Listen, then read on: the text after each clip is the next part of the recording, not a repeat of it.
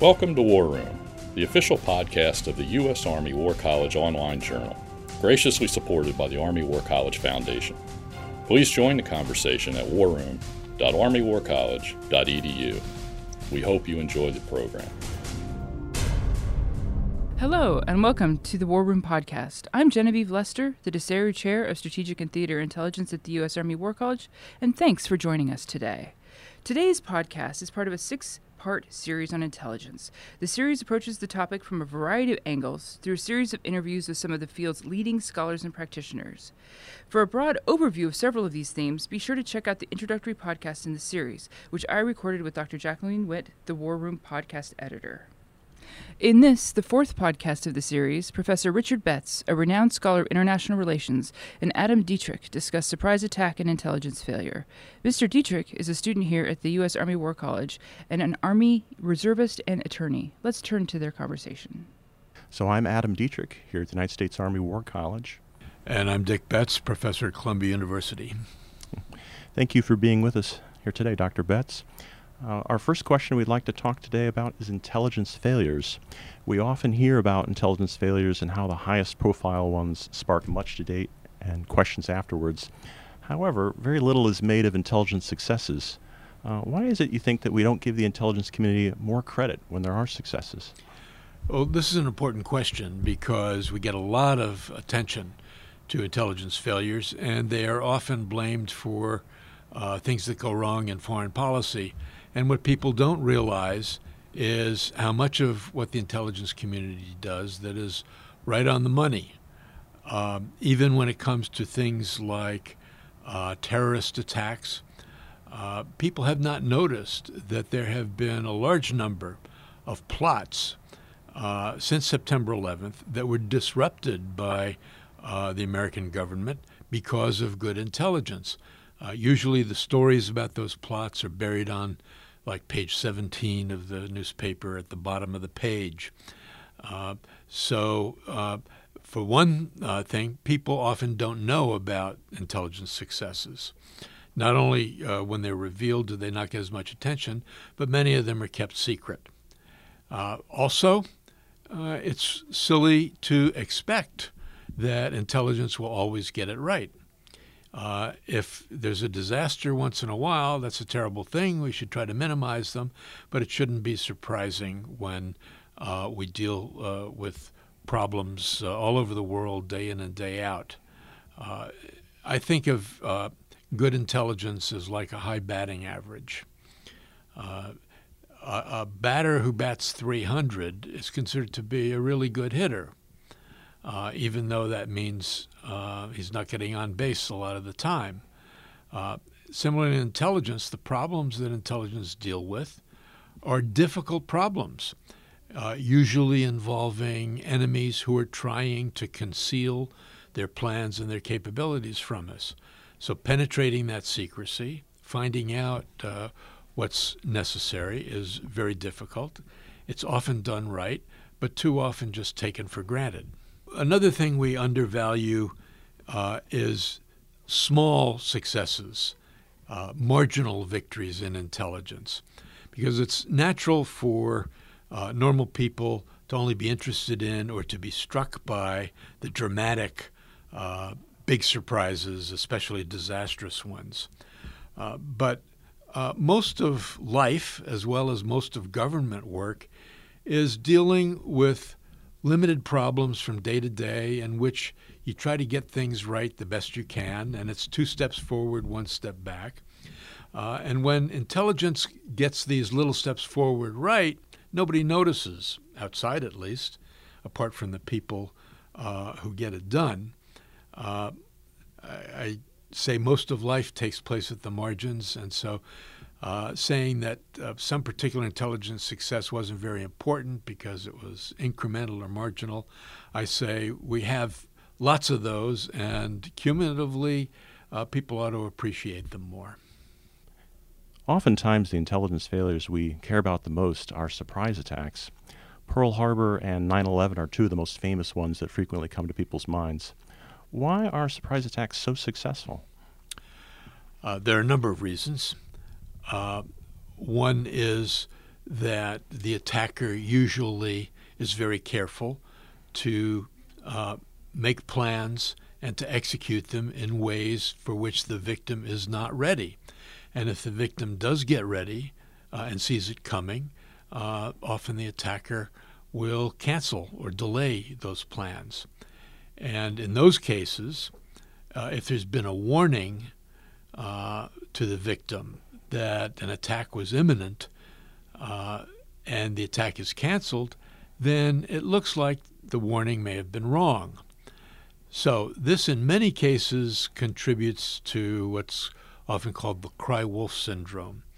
That is, many successful surprise attacks are ones in which the attacker had appeared to be preparing an attack a couple of times or more, and then the attack didn't happen. So after 2 or 3 or 4 false warnings, it's natural for the victim's policymakers to take any warning less seriously. And in a number of cases, that's what happened. They explain away the warning as another false alarm.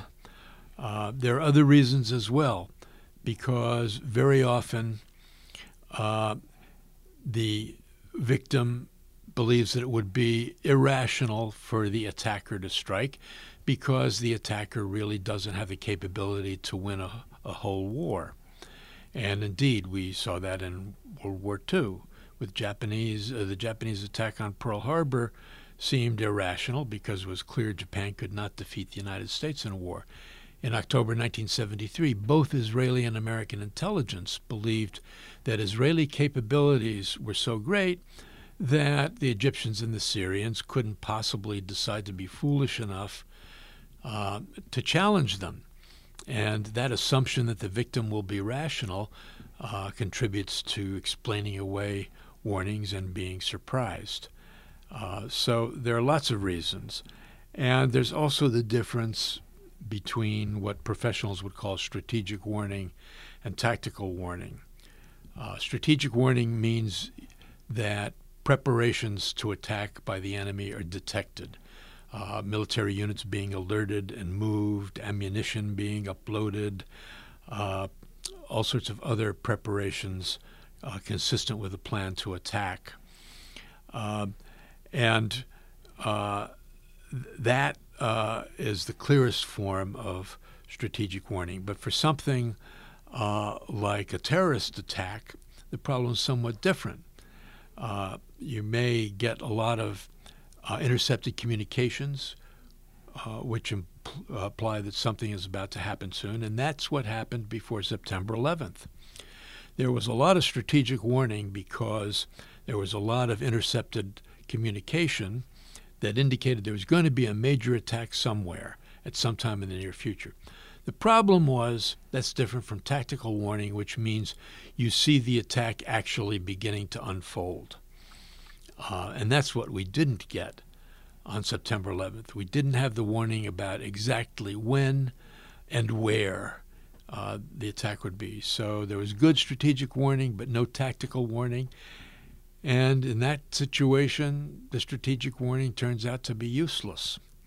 So there are various things of that sort in the way the human mind works in interpreting evidence, or in the way that attackers can conceal or distort the evidence about their preparations that make it hard for the victim to know it's coming. You know, Dr. Betts, we often hear about how the intelligence community is a large bureaucracy with currently 17 different agencies in the community spread out, and they have a complicated structure. Even today, critics frequently suggest it should continue to be reorganized. What are your thoughts, however, on whether or not reorganization was necessary after 9/11? Well, there are often ways in which a change in organization may be helpful, but very often reorganization, I think, can be seen as the only available response to a problem when you don't know what else to do.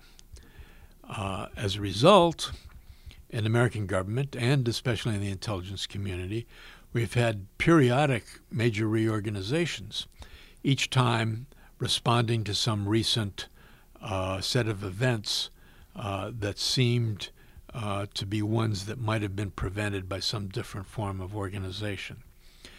But we never seem to get it right because there are constant calls for reorganization again. The costs of reorganization are also often underestimated because a major reorganization disrupts work. Whole offices have to be moved. Personnel change who they report to. There are other complicated changes associated with reorganization that all divert people from doing more productive work. Now, they may be worthwhile costs to bear if the reorganization really makes a difference, but if the reorganization doesn't really make a difference, then it's probably by some measure a net loss. The problem, too, is that most reorganizations solve a problem, but in the process may create a different problem. And there's a constant set of trade-offs in organization.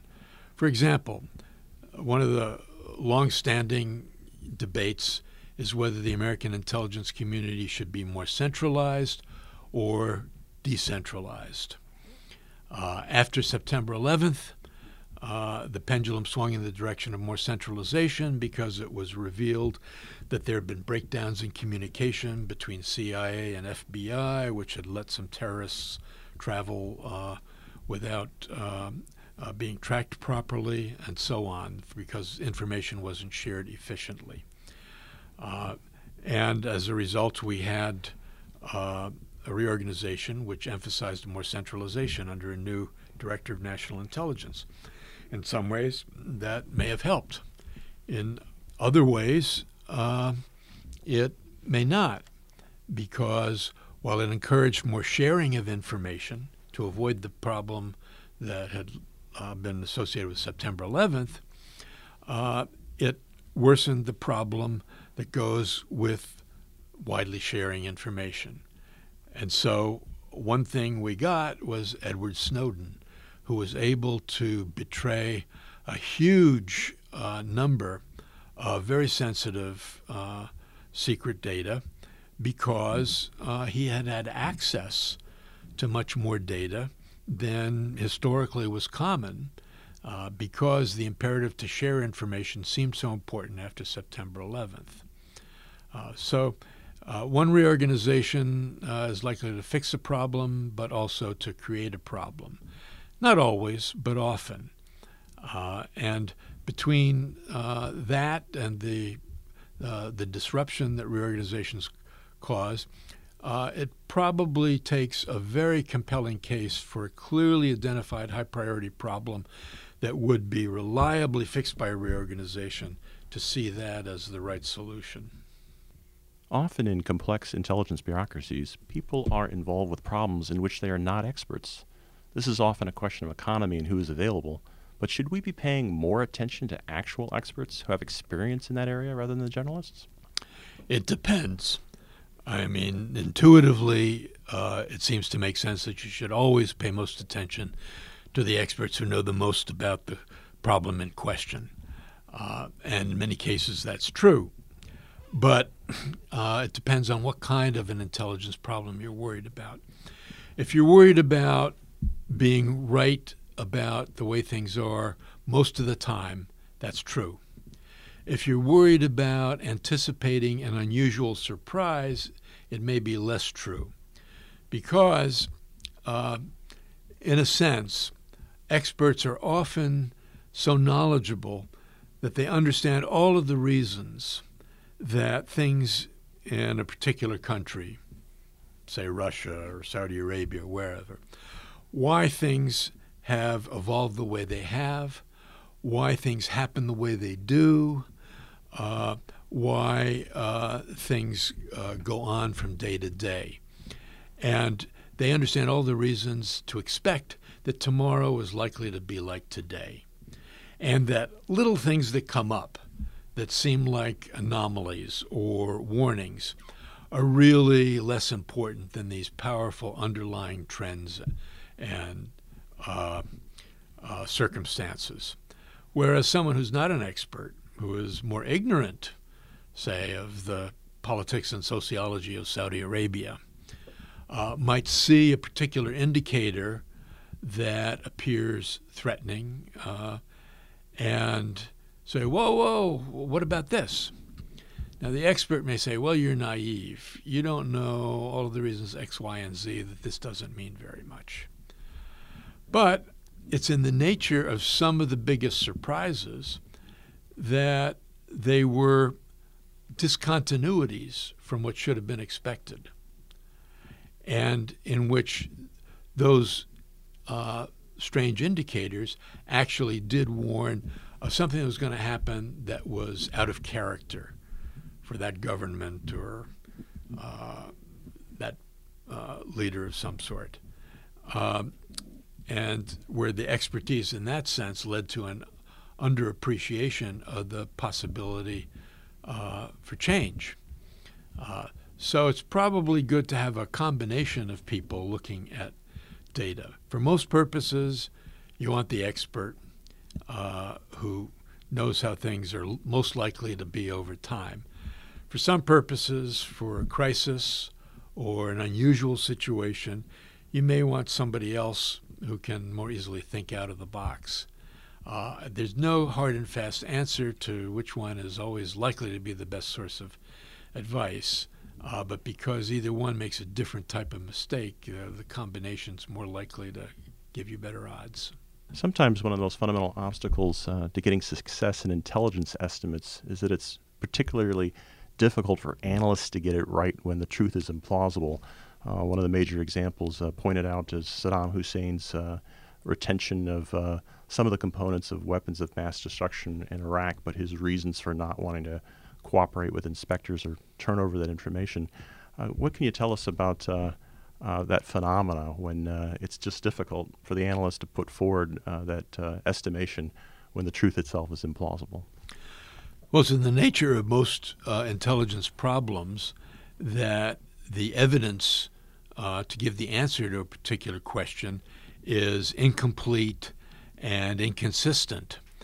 And when you're dealing with an adversary about whom there's some indication that a very bad move may be coming, but it seems implausible because it would be foolish for that enemy to do that because they would probably lose or because it seems to make no sense, and the evidence is not 100% conclusive, it's natural for any normal human being to say that really can't be what they have in mind. This evidence pointing towards a dangerous initiative is probably not the real indicator, and since the enemy isn't crazy, it's not going to happen.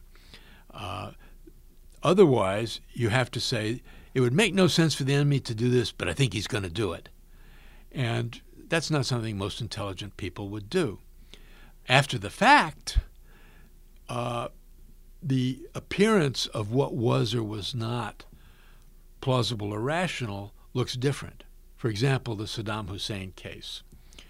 After the fact, when we found out there were no weapons of mass destruction, we could see a rationale by which Saddam Hussein tried to have it both ways.